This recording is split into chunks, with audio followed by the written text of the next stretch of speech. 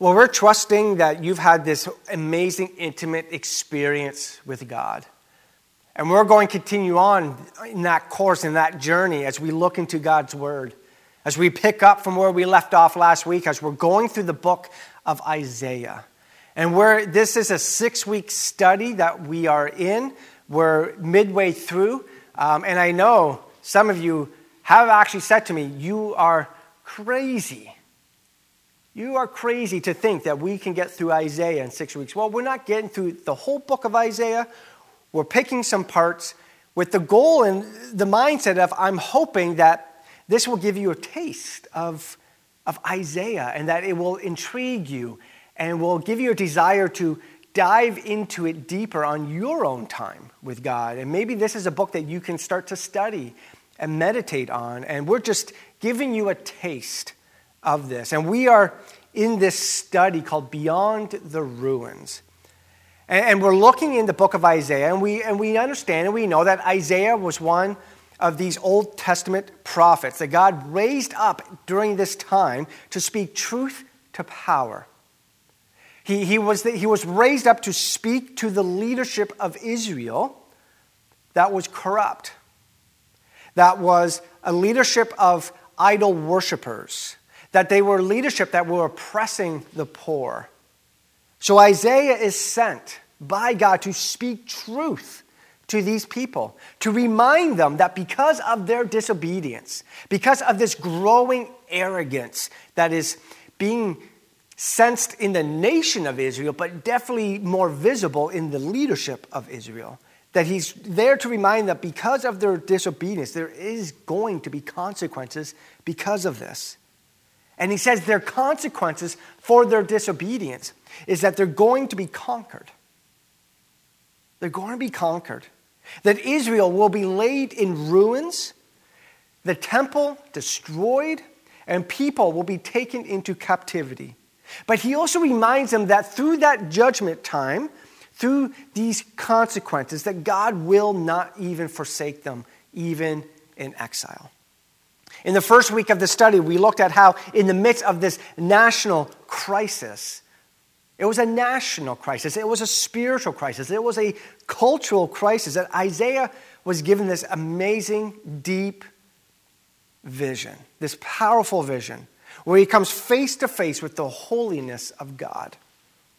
And one of the things that we read in that vision, one of the things that happens as he encounters God's holiness is that he turns inward. Because at that point, all of his focus was outward. His focus was focusing on the oppression, focusing on the marginalized, focusing on the corruptness of the leadership. But the holiness of God changed his focus. And it went from that outward focus to this inward focus, where now he was focusing on his sin. The corruptness of his sin in his heart. And what the holiness of God leads Isaiah to, which is exactly what the holiness of God should lead all of us to, it led him to repentance. Which is what God's holiness always does in our lives. In the second week, we talked about this new song that God has invited Israel to sing, but us to sing as well. And this new song was its own music genre at this time, where every time a new song was being sung, it was always a song about victory. Usually if a nation went out and had victory, they'll come back, a new song would be written, and people would sing this new song about this celebration, this victory of overcoming their enemy. And this is a song that God has invited us to sing. And this new song allows us to move beyond trying to think that we can actually fix this world, this broken, sinful world. And what it actually does is it invites us to join with God, who, because of what he has done for us on the cross, has fixed the world, is fixing the world, and will fix the world. And this new song leads us into this new thing that God is wanting and desiring to do in each of our lives. That we cannot allow fear or doubt or our past, whether they're victories or failures, from experiencing the new thing that God wants to do in our life. Last week, we talked about the servant of the Lord. And we recognize and we understand that the New Testament writers identify the servant of the Lord as Jesus. Isaiah says that the servant of the Lord is going to come and is going to bring Israel out of the ruins. He's going to rebuild the temple. He's going to rebuild the city. But it's clear, though. It's clear that as you read through the passages, he's not just talking about rebuilding Jerusalem. He's not just talking about rebuilding the temple with brick and mortar that one day will be destroyed again, right? But what he's talking about in these passages about the servant of the Lord is about a new Jerusalem, a Jerusalem that can never be destroyed. He's talking about the kingdom of God. And that brings us to where we land today, where we're going to settle into chapter 54. And here in chapter 54, we find Isaiah using two metaphors that actually help us understand the kingdom of God. That the servant of the Lord is building and the impact it has in our lives. So these two metaphors, I believe, teach us three things. The first thing that this metaphor teaches us is this. It takes a miracle. It takes a miracle to live out your purpose. It takes a miracle to live out your purpose. This idea to actually live out what God has created you to do and what God has called you and created you to be, it actually takes a miracle for you to actually do that, for you to be able to live that out in your life. Starting in verse 1, Isaiah 54, this is what we read. He says, "Sing, barren woman." There's the first metaphor that we're going to be looking at. "Sing, barren woman, you who were never bore a child. Burst into song, shout for joy, you who were never in labor. Because more are the children of the desolate woman than of her who has a husband, says the Lord. Enlarge the place of your tent. Stretch your tent curtains wide and do not hold back. Lengthen your cords. Strengthen your stakes. For you will spread out to the right and to the left. Your descendants will dispossess nations and settle in their desolate cities."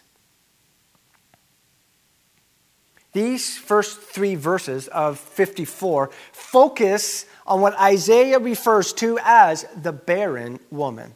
Now, this woman who has never been in labor has so many children that she needs to enlarge the place of her tent. In other words, what he's saying is she has to build an addition onto her house just to house all of the children that she's going to have. That's really what he's saying here. Now, it's really a clear message of hope here. God is reminding them that one day he'll bring them back out of exile and repopulate the city of Jerusalem, that they will re-enter the promised land. But there's more to this prophecy, though. There's more than just a reminder that the people of Israel will get back home. In Galatians 4, we see what that more is when Paul is talking about all the people who have put their faith in Jesus, and in describing all these people who have come to Jesus as Lord and Savior. Look at what he says. Listen to what he says in Galatians 4:27. He says, "For it is written, be glad, barren woman, you who never bore a child. Shout for joy, cry out loud, you who were never in labor, because more are the children of the desolate woman than of her who has a husband." So it's literally a direct quote from Isaiah 54 that Paul is using it. Paul is saying that all of these people, and all these people are including you. They're including me. They're including us, that we are the fulfillment of Isaiah 54. Did you know that? That you are a fulfillment of Isaiah 54. If you are a follower of Jesus here today, you are a fulfillment of Isaiah 54. Both Isaiah and Paul are saying that it's an absolute miracle of God. That just like a woman who has never been in labor, giving birth to all of these children, is a miracle. And it's only something that God could do. And in the same way as people who are born again, that also is an absolute miracle of God. And that is what Paul is saying here in Galatians 4. This is what he's referring to of what Isaiah is saying in Isaiah 54. And sometimes when we look around, and I've heard it plenty of times, we say, well, where are all these miracles? Where are all the miracles? We read about them. We see them all the time happening in the Bible. Where are the miracles here today? Are they no longer valid? Does God not do miracles anymore? Did we do something wrong that we don't see these miracles? Like, where are all the miracles? And when we say that, what I believe is happening is we are actually ignoring the fact that there is actually nothing more miraculous in the world than a life that has been raised to life in Christ. I believe there is nothing more miraculous of someone's life being raised up in Christ. That they were dead. That's what we're told. We are dead in our transgressions. But because of Jesus, if we say yes to him, we get raised up in life in Jesus Christ. I think that is one of the most miraculous things we will ever experience. I believe it's a greater miracle than a physical healing. That's in my humble opinion. It might not be yours, but in my humble opinion, I believe it's greater than an actual physical miracle. That is the greatest miracle that we actually will experience in life. Our mission as a church, and you hear it all the time, right? And you should know it. If I ever quizzed you, everyone should know it. And if you don't, you aren't paying attention. But I say it every single week. Our mission here is to connect people to Jesus and to one another. That's our desire, is to connect people to Jesus so they can experience being raised in life in Christ, right? Our part in this mission is to point people to Christ. That's our part. That's all we can do, is point people to Jesus. And it's God's part is to raise people in life in Christ. That's God's part. Our part, point them to Jesus. Point them to Jesus, right? And allow God to do his part in all of this. Because we can't do that. We can't do that. We can't save people. We can't raise people to life in Christ. That's only something God can do. But we can definitely point them in the right direction, right? Why? Because it's a miracle. Think about it. It's a miracle. And every time it happens, we should see it for the miracle that it is. I think at times we don't celebrate enough when people finally see that they need a Savior and they understand that that Savior needs to be Jesus. I don't think at times we celebrate that enough. Because you cannot become the person God creates you to be unless you experience the miraculous in your life. And I think sometimes we forget that. I really do. I think sometimes we forget that. I think when we look at these heroes of faith in the Bible and we think that God was able to do something incredible with them, and we think, well, it's because they were special people. They were smart. They were talented. They were special people. That's why God was able to use them the way he did. But here's the reality. That's just not true. God did something incredible with their lives because God did something miraculous in their lives. And that's why we could do something incredible with our lives. Because we are broken, sinful people, the only way we can live out God's purpose for our life is when God miraculously intervenes and gives us a life that we could never manufacture on our own. That's why Jesus says you have to be reborn again, right? You have to be transformed by this miraculous work of God to live out the reason you were put on this earth. So one of the things that we can learn from one of these two metaphors that we find in Isaiah is that it takes a miracle to live out the purpose that God has placed on your life. Another thing that we can learn from this passage and these metaphors is this: God's anger is swallowed up by God's love. God's anger is swallowed up by his love. And in this next passage, we're going to see this new metaphor being developed and being brought into the passage. So we pick up starting in verse 4. He says, "Do not be afraid. You will not be put to shame. Do not fear disgrace. You will not be humiliated. You will forget the shame of your youth and remember no more the reproach of your widowhood. For your Maker is your husband. The Lord Almighty is his name. The Holy One of Israel is your Redeemer. He is called the God of all the earth. The Lord will call you back as if you were a wife deserted and distressed in spirit." There's the next metaphor that we're going to be looking at. A wife who married young, only to be rejected, says your God. "For a brief moment, I abandoned you. But with deep compassion, I will bring you back. In a surge of anger, I hid my face from you for a moment. But with everlasting kindness, I will have compassion on you, says the Lord, your Redeemer." The second metaphor that he uses to describe the kingdom of God is one of a wife that is separated from her husband because she had been unfaithful to him. Now, throughout the servant songs in Isaiah, Israel is often depicted as a wife, and God is usually depicted as her husband. And like a loving husband, God enters into this covenant marriage with Israel and commits to nurturing and being faithful to that relationship. But in response, Israel is not faithful, actually. She's unfaithful. She pursues false gods.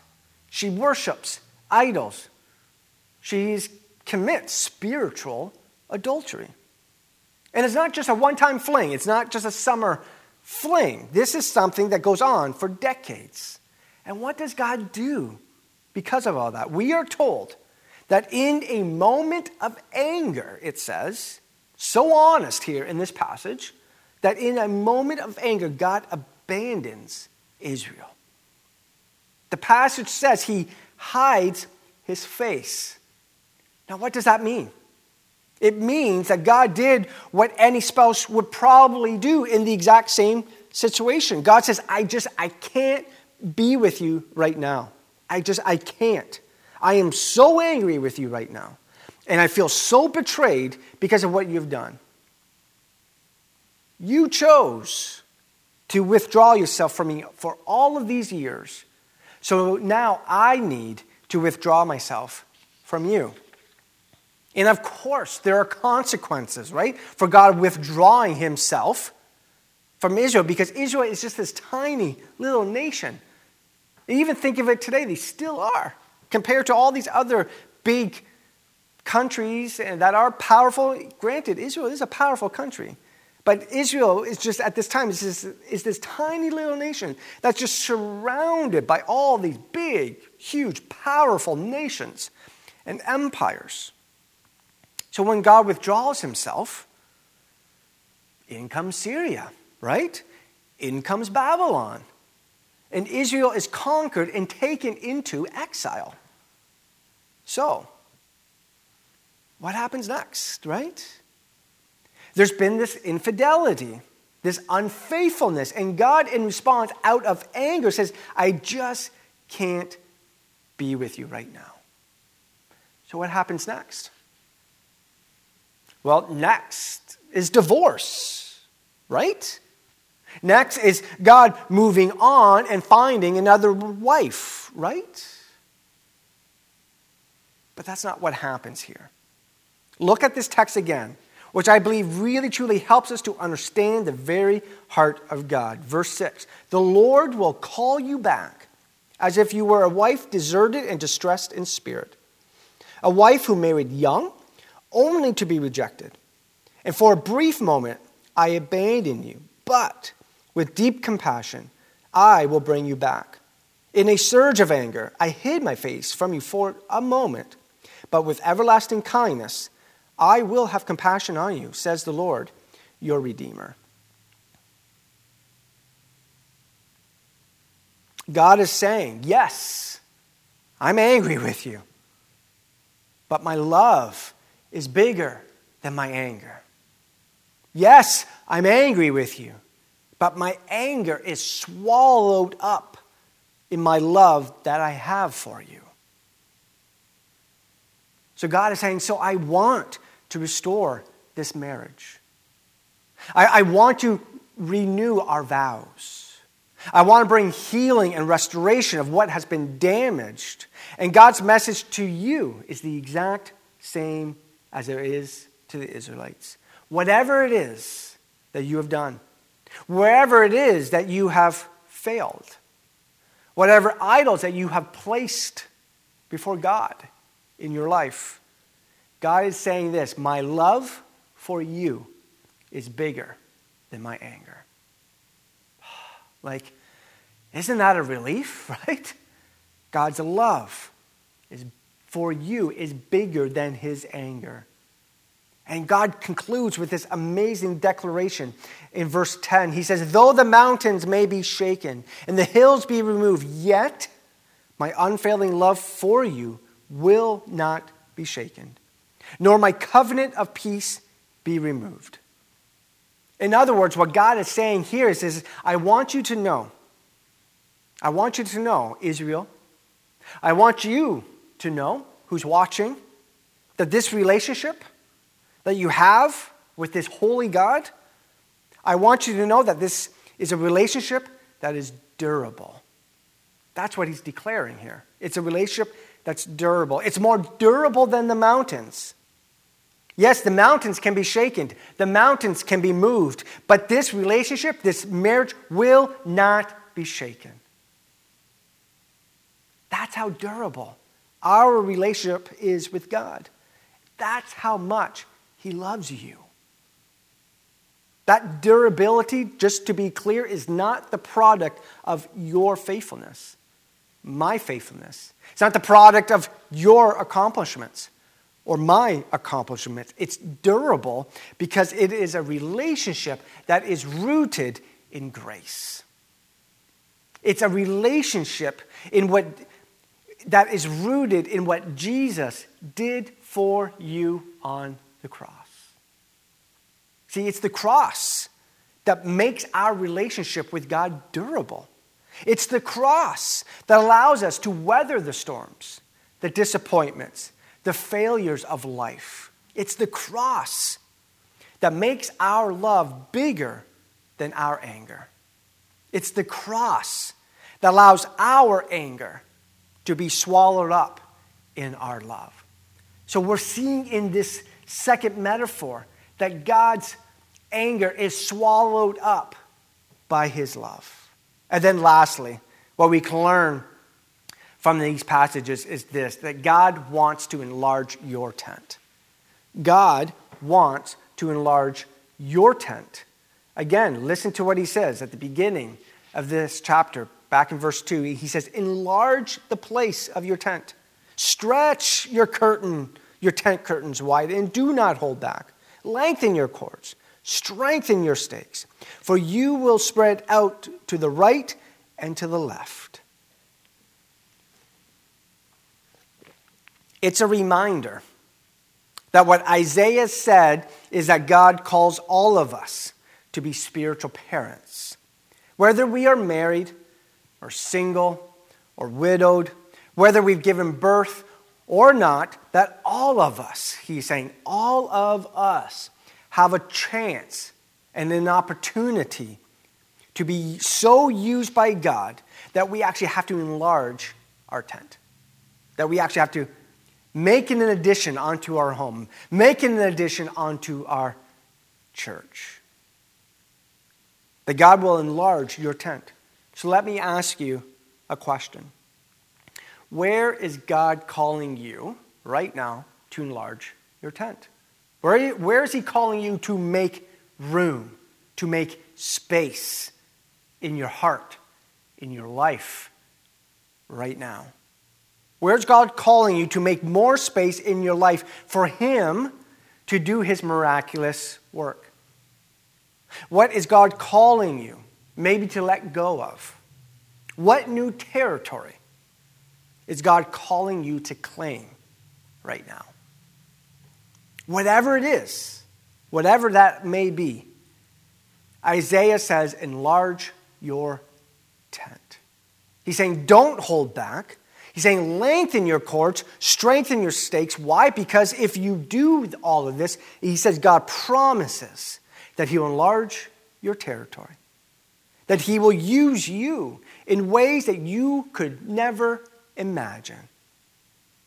That if we do this as a church, that God will use First Baptist in ways we could never imagine and never dream of.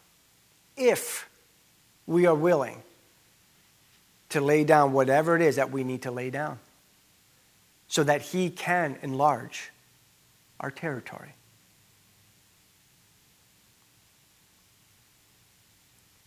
Enlarge your tent. Make space. Make space. Make room in your life for God, for what God wants to do in you first, and then through you because of that. Our Heavenly Father, we thank you that you have this desire to have this amazing relationship with us. Lord, we thank you for the messages of hope and encouragement that our relationship in you is durable. Yes, I'm sure there are a lot of times where you're angry with us, but we are grateful that your love is bigger than your anger. Thank you that because of what your son did on the cross is what makes our relationship durable. It has nothing to do with us. Thank you that as we learn this stuff, Lord, as we look for ways to lay things down and surrender things and to be used by you, Lord, that you have this immense desire to enlarge our territory, to enlarge our tent. So, Lord, my prayer for all of us, individually and us corporately as a church, Lord, I pray that we just have this desire and this prayer of making room for you. Making room for you to do the miraculous in us and through us. I pray we are willing, obedient followers so that we can experience this in our life, so others can experience it as well. Thank you that you want to do these miraculous, amazing things in us and through us. Help us with making room and making more space in our life for you. We pray this in your name. Amen.